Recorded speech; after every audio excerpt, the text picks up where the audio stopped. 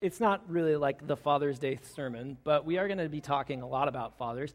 And the Father's Day treat today is that the kids upstairs actually are going to be looking at the first half of John chapter 5. They're looking at the story of the healing that happened at the pool of Bethesda.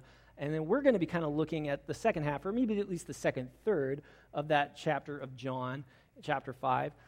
And this was kind of designed in order to try to get kids and parents kind of talking about some things. So like they get half of the story, you get half of the story.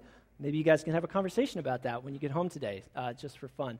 But we're going to be really focused on this idea of where does authority come from, because I think this is something that's important. I'm not going to say everything that needs to be said on the subject of authority. For instance, I'm not really totally talking about how do Christians interact with the authority of the world so much today. I really want to talk more about how does authority work in the kingdom? Because I think if we know how it's supposed to work in our relationship with God, then we can see how it does work that way or doesn't work that way out in the world, and we can come to logical conclusions on our own. Does that make sense? And so that's what we're looking at today. We're going to look at John chapter 5, verses 16 through 30. And we're going to talk about just how trust is actually a really big, important part of authority or faith or trust. Obedience is kind of key to the notions of how authority works. And then service and the role of service and what authority is actually for in Jesus' kingdom. And we're going to do that looking at verse 16 through 30 in chapter 5. Would you pray with me and just ask God to speak to us through his word as we look at it? So, Father, I just thank you for your leadership in my life. God, I thank you that you are good and trustworthy, and that you are able to save and to heal and restore us, and that you use your authority to serve and help. And so, God, I ask that you would bring that this morning. Lord, I ask that we would be able to trust you. I ask that your influence would reign in our lives, and that we would walk in obedience to you, and that through that we could serve you and everyone else. And just ask for these things in Jesus' name. Amen. Well, let's take a look at verse 16 here. In John chapter 5, it says this, that Jesus was doing these things on the Sabbath day. That is, he was healing people, and he was telling them to pick up their mats and walk. Spoiler alert, okay? So the Jews began to oppose him. Jesus said to them, my Father is always doing his work. He is working right up to this very day, and I am working too. For this reason, the Jews tried even harder to kill him. Jesus was not only breaking the Sabbath, he was even calling God his own Father. He was making himself equal with God. Jesus answered, what I'm about to tell you is true. The Son can do nothing by himself. He can only do what he sees his Father doing. What the Father does, the Son also does. This is because the Father loves the Son. He shows him everything he does. Yes, you will be amazed. The Father will show him even greater things than these. The Father raises the dead and gives them life. In the same way, the Son gives life to anyone he wants to. Also, the Father does not judge anyone. He has given the Son the task of judging. Then all people will honor the Son just as they honor the Father. Those who do not honor the Son do not honor the Father who sent him. And what I'm about to tell you is true. Anyone who hears my words and believes him who sent me has eternal life. He will not be found guilty. He has crossed over from death to life. What I'm about to tell you is true. A time is coming for me to give life. In fact, it has already begun. The dead will hear the voice of the Son of God, and those who hear it will live.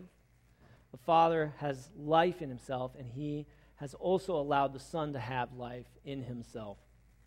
And the Father has given him the authority to judge. This is because he is the Son of Man. Do not be amazed at this. A time is coming when all who are in the grave will hear his voice. They will come out of their graves, and those who have done good will rise and live again. And those who have done evil will rise and be found guilty. I can do nothing by myself. I judge only as I hear, and my judging is fair. I do not try to please myself. I try only to please the one who sent me.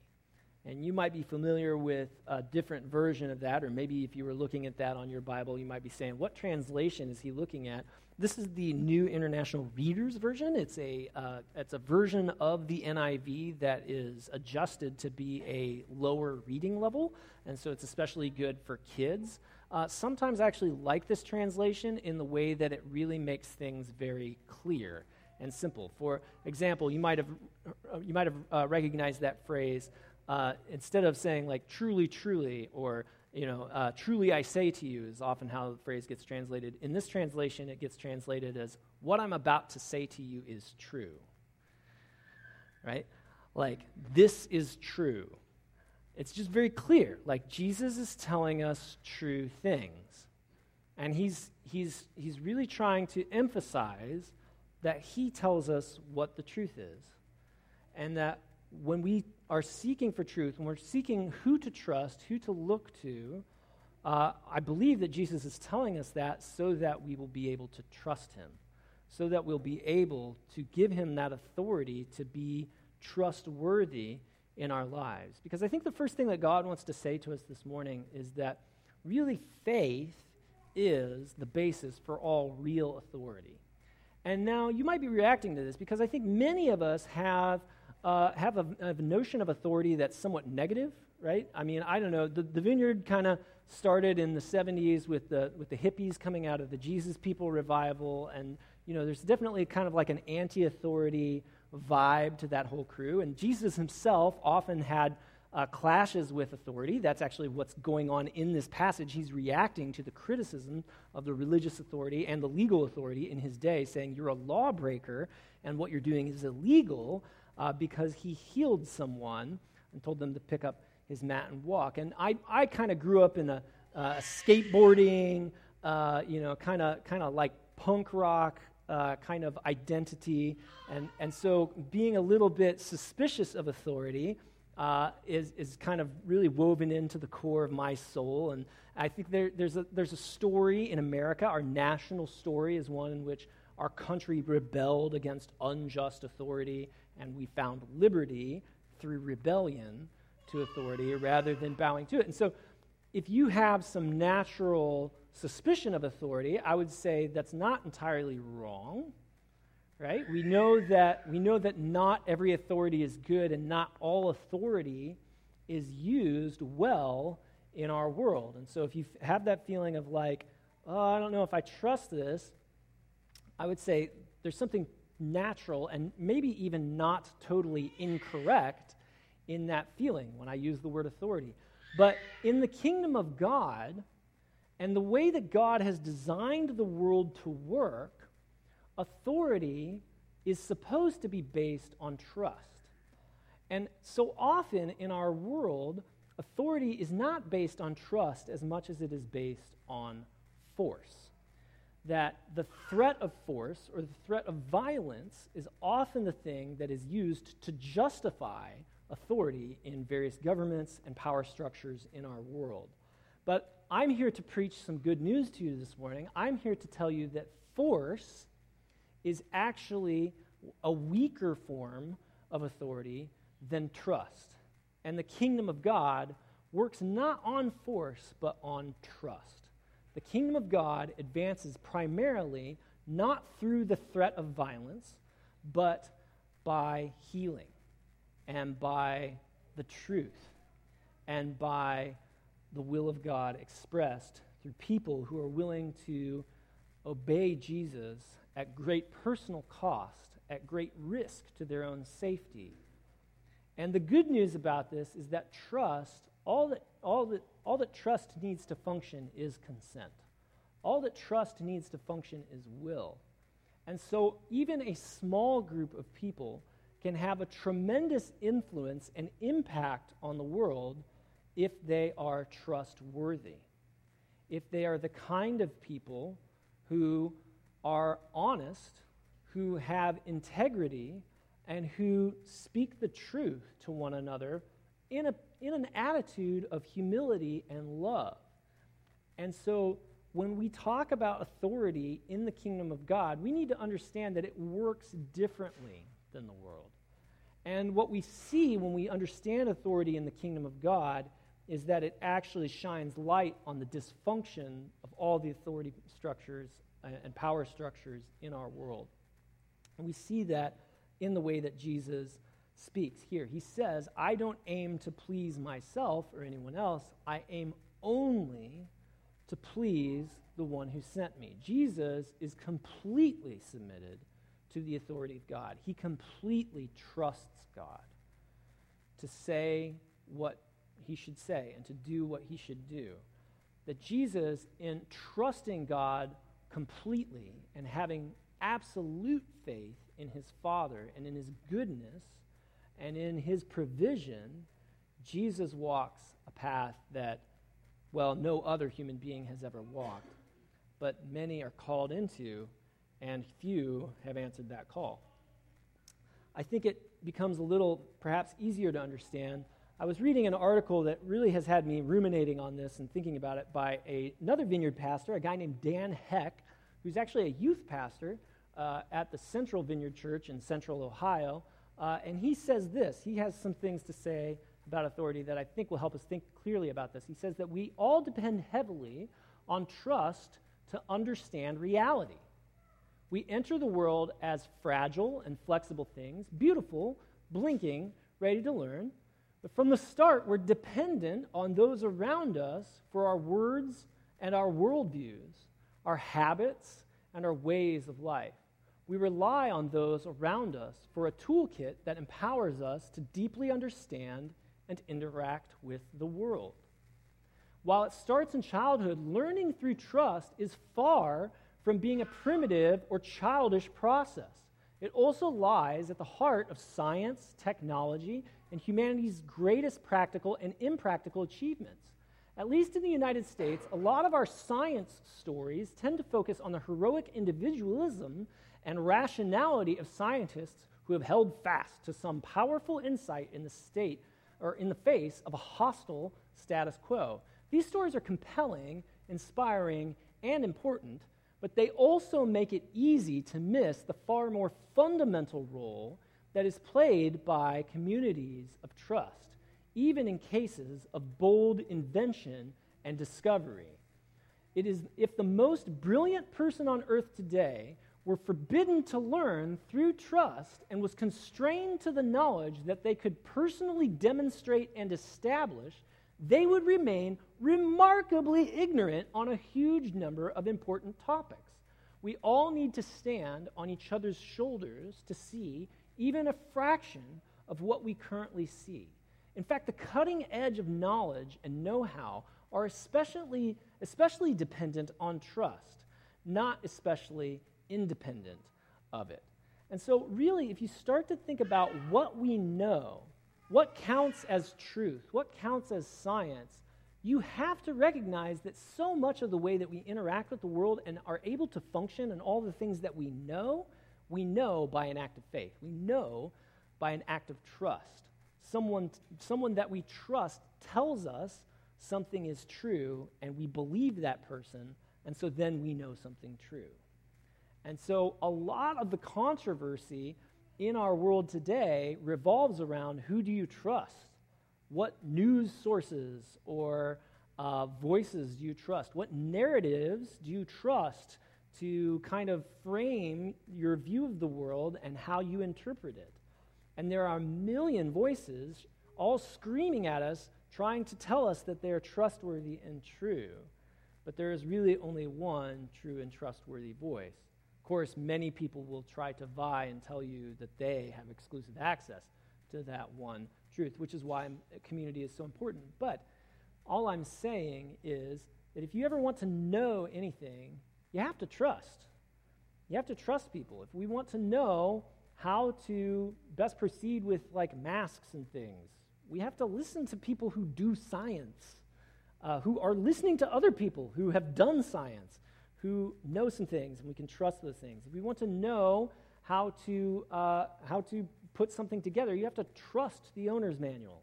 And so many of us, when we're buying something from IKEA, we struggle to really believe that every detail that we have is included, that we need, is included in those pictures. We miss little details because we start to think, oh, I've got this, and we get going, and then we're 3 or 4 steps in, and we see, oh, no, shoot, I missed something back there, and now I have to undo all of my work because I didn't trust the guide, or maybe I had trouble interpreting it, and I didn't see something that I needed to see there because I didn't look carefully enough. I wasn't careful enough in my attitude of trust. And so it's just important for us to understand that really, for authority to work, there has to be trust, there has to be faith. And so if we're going to have God's authority at work in our lives, we need to trust him. That's the basis for him working through us and in our community and to those who are around us. Case in point, one of the things that Dan Heck says in that article, an example he brings up is, just kind of challenging our rugged American individualism. There's a worldview and there's a way of thinking that says, I'm only going to believe what I discover for myself is actually true. But he kind of puts the lie to that by saying, okay, go and build a toaster from scratch. Build a toaster from scratch. A toaster seems like a simple enough thing, right? You can buy one used for $5 at a thrift store or something. You could buy one new for $10 at a store, right? Like a toaster is like a really simple thing, right? Like it's just a heating element with a few mechanical parts, and you plug it in. But think about all the knowledge that you would need to acquire, and and just how realistic it is to think that you would be able to gain all of the massive amounts of knowledge about like where to look for copper in the ground. Like, do you know anything about mining? I don't know anything about mining. I'm not sure I know anyone who does know anything about mining.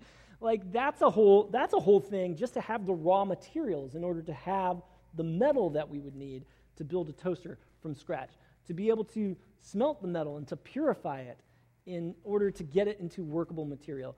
Then to know enough about electricity and how electricity works and how circuits are built. Imagine trying to discover all of that on your own and what would be involved in that process of learning to be the person who discovers how electricity works. I mean, we're talking about thousands of years of science that it took humanity to understand how electricity works.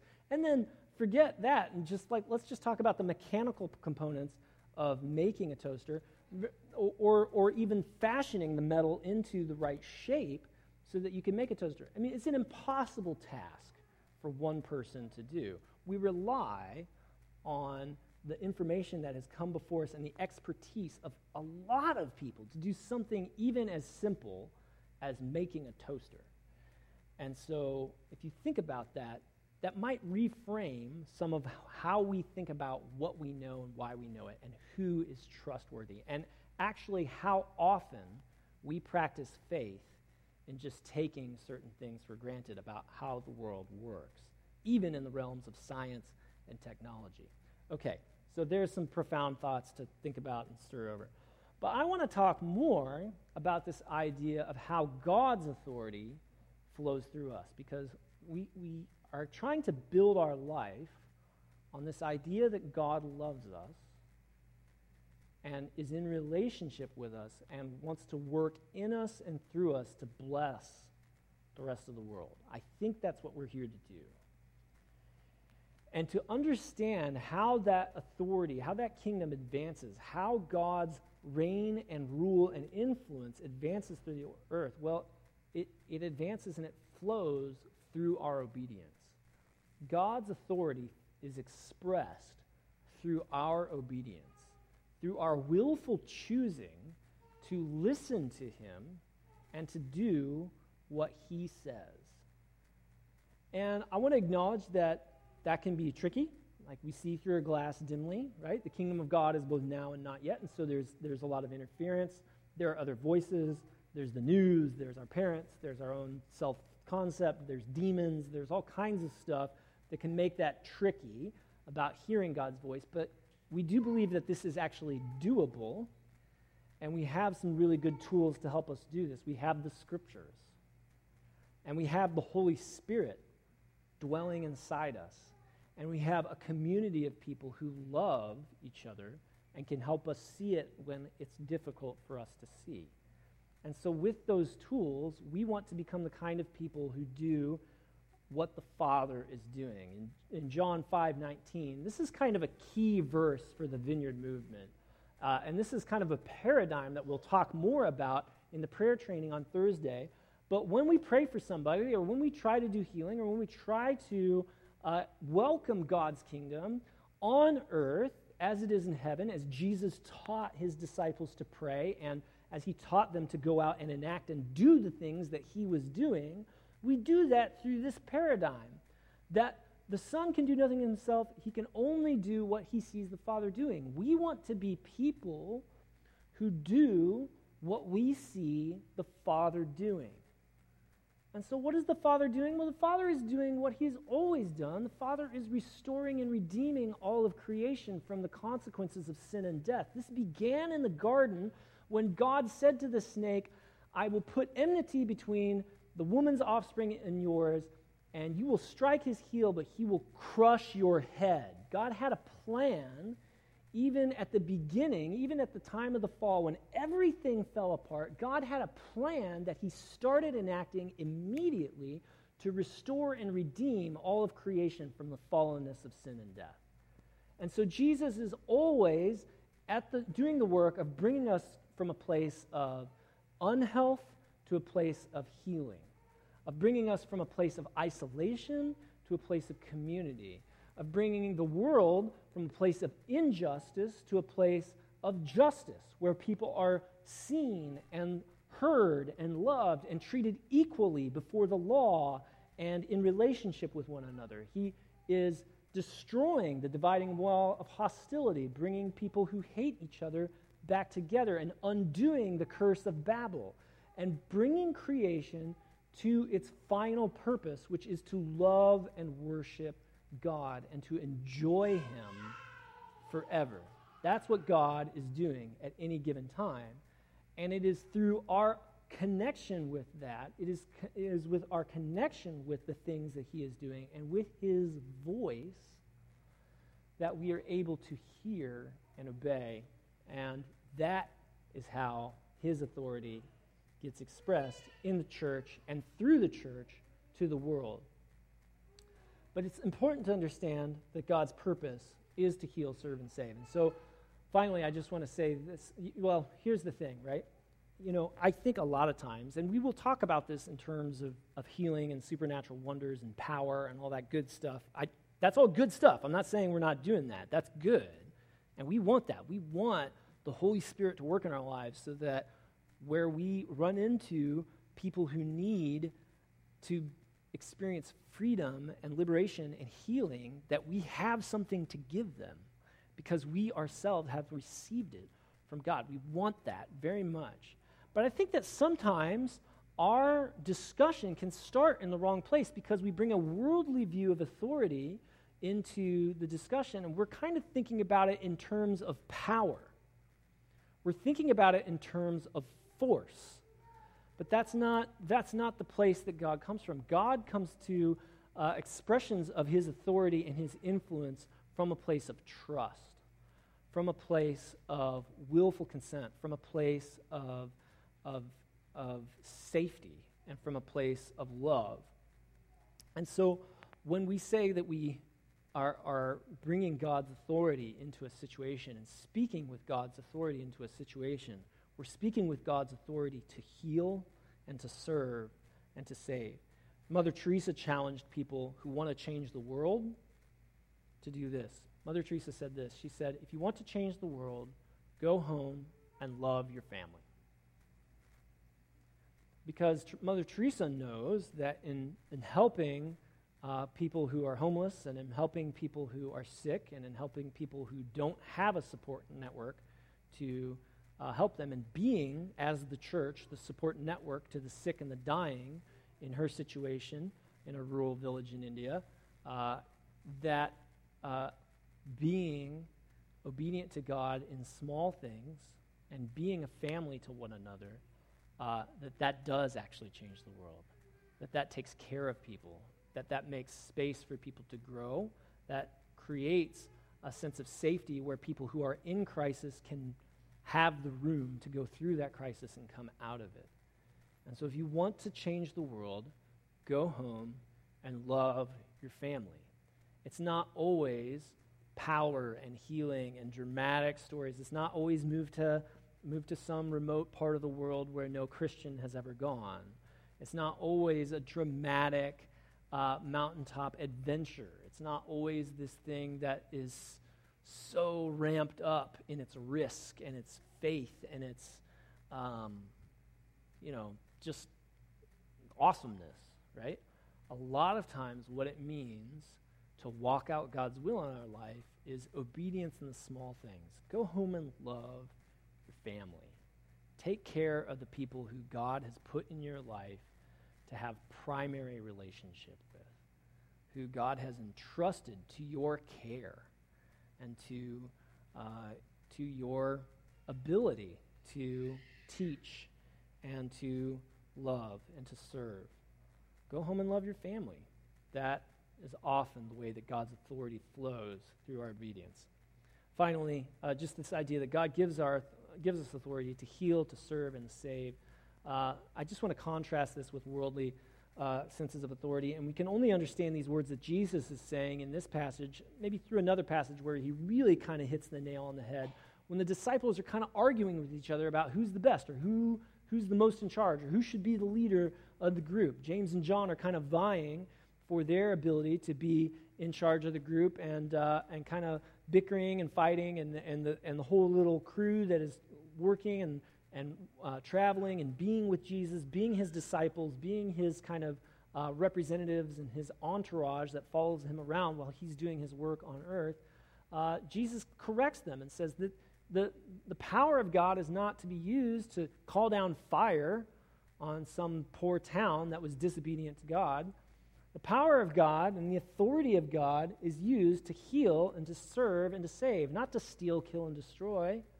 That's the other guy's game. God's kingdom is here to heal, to serve, and to save. And so Jesus says this in Mark 10. He says this. He says, Jesus called the disciples, that's them, he calls the disciples together, and he said, "You know about those who are rulers of the nations. They hold power over their people. Their high officials order them around. Don't be like that. Instead, anyone who wants to be important among you must be your servant. And anyone who wants to be first must be the slave of everyone. Even the Son of Man did not come to be served. Instead, he came to serve others. He came to give his life as the price for setting many people free." And I'll just say this. I think that a lot of people, when they come into the church or come into a community, maybe it's less of an issue in a smaller community like this, but a lot of people come into a community of faith and they think, how do I get to be a person of influence? How do I get to be a person who, is calling the shots and who, I think it's natural. I think it's a part of every person. I think every person wants to have influence and significance in their life, and so we can look for that significance in weird places. And one of the places that we look for it is, how do I get influence in an organization? And sometimes that organization happens to be the church. And so people come in with ideas of okay, well, the leaders, those must be the important people. Or the leaders, those must be the people that get to call the shots or have the power in a given situation. Now, I would say that in this church, we largely just don't deal with that. Like, we have a really healthy view of community. We have a really healthy, I think, view of leadership for the most part, that people come to serve. People come to give their life in service to one another. But you'll know, as if you try to start serving in a community, if you try to start showing up for one another, that it's work. Right? That it is hard, that it is a sacrifice, that it does cost something. And Jesus says that if you want to be the best, if you want to be the most, if you want to be the person who's really calling the shots, well, then you're going to have to bear the most cost. You're going to have to serve. You're going to have to be a slave to everyone. You're going to have to hold everyone's interests. in your mind and in your heart when you make your decisions. And you're going to have to think about how do you build up others rather than yourself.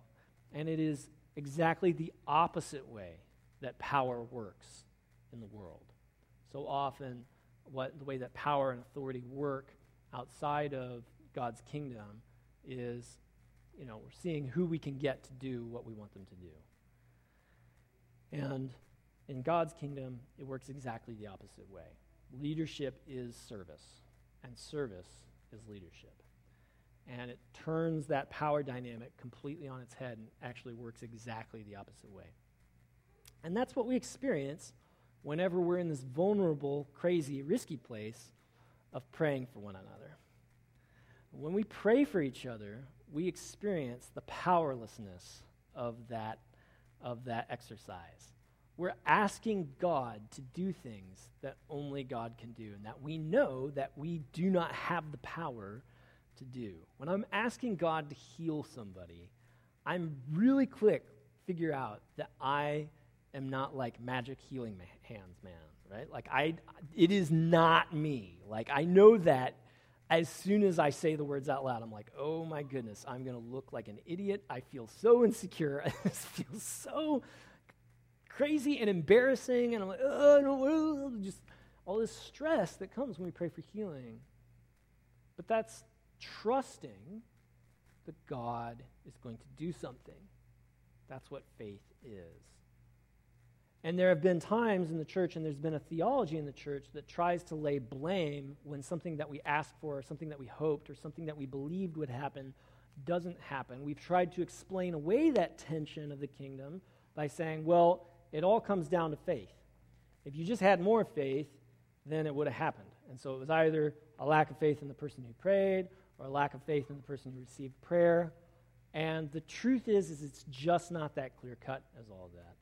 And so in order to say that to someone is actually incredibly discouraging and just kind of mean in a way that can be really hurtful to people who are actually engaged in the trusting activity, who are actually engaged in the exercise of that faith, who are trying to learn how to do healing. And so we as a community want to be a people who are trying to learn how to hear God's voice and how to do healing. And not just with each other, but also when we're at the pool, or we're at the lake, or we're at the family reunion, or we're at our job, in places where it might not go so well, where we might get some pushback from authority figures about what we were doing, right? The way that Jesus kind of got in trouble for healing somebody. That might happen to us if we walk this path. And so it's important for us to understand how authority really works and what it means to trust God and to step out in that faith and to walk in that and to have a humble attitude and to understand that God can and will be at work through us even if we are powerless to make it happen, to try to force something to take place. God works through trust. And so we continue to trust him, even if it costs us something, even if it costs us some credibility, even if it costs us some comfort, even if it costs us our very lives. The call of God is to follow him wherever he would lead and to trust him to be in charge. And that is what we're about to practice right now. Would you stand?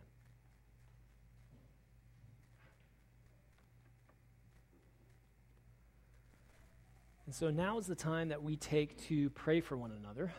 And I would just want to invite the Holy Spirit.